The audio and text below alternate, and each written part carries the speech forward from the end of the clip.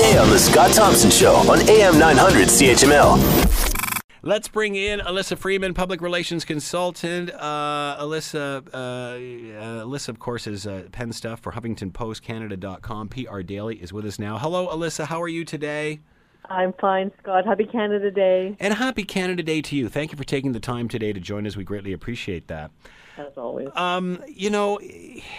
You can get caught in the mud and he just is defending himself in this.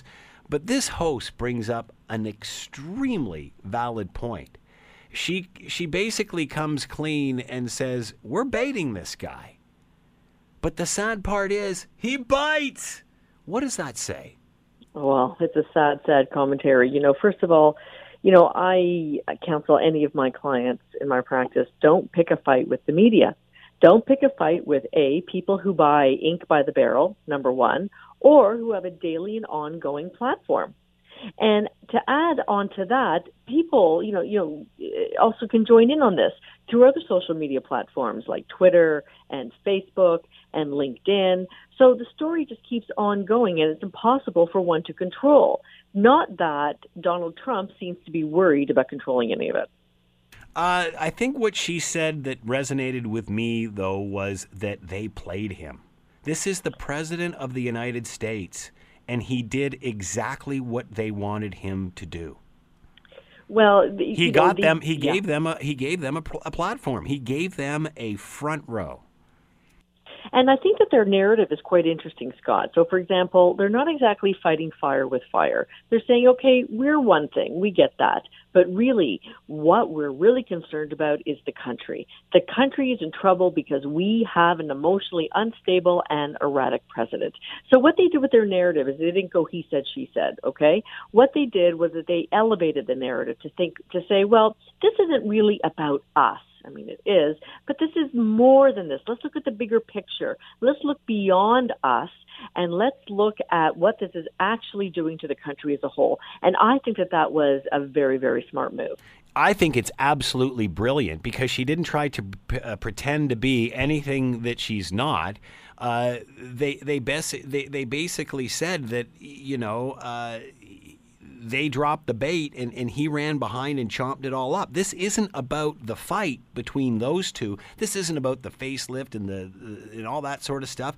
This is about the fact that the President of the United States reacted to what a show said. Well, and I mean the phrase played. They played him. They played him like a flute.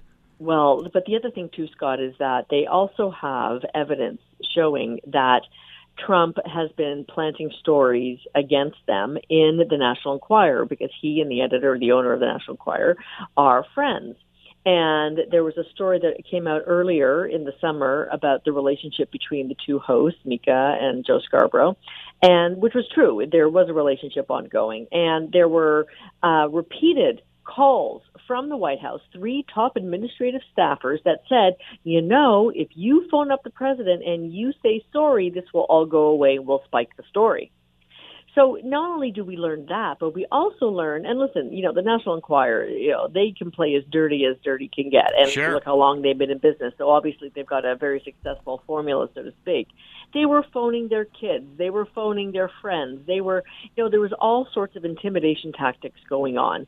And it's interesting because Trump is always saying, I want to run this White House the way I did business in New York, a little bit down and dirty. But that doesn't quite work. And even though they're trying to surround him with people who are Washington insiders, who have had lots and lots of experience in working in the Beltway, he doesn't care. He still thinks he can do this on, by himself.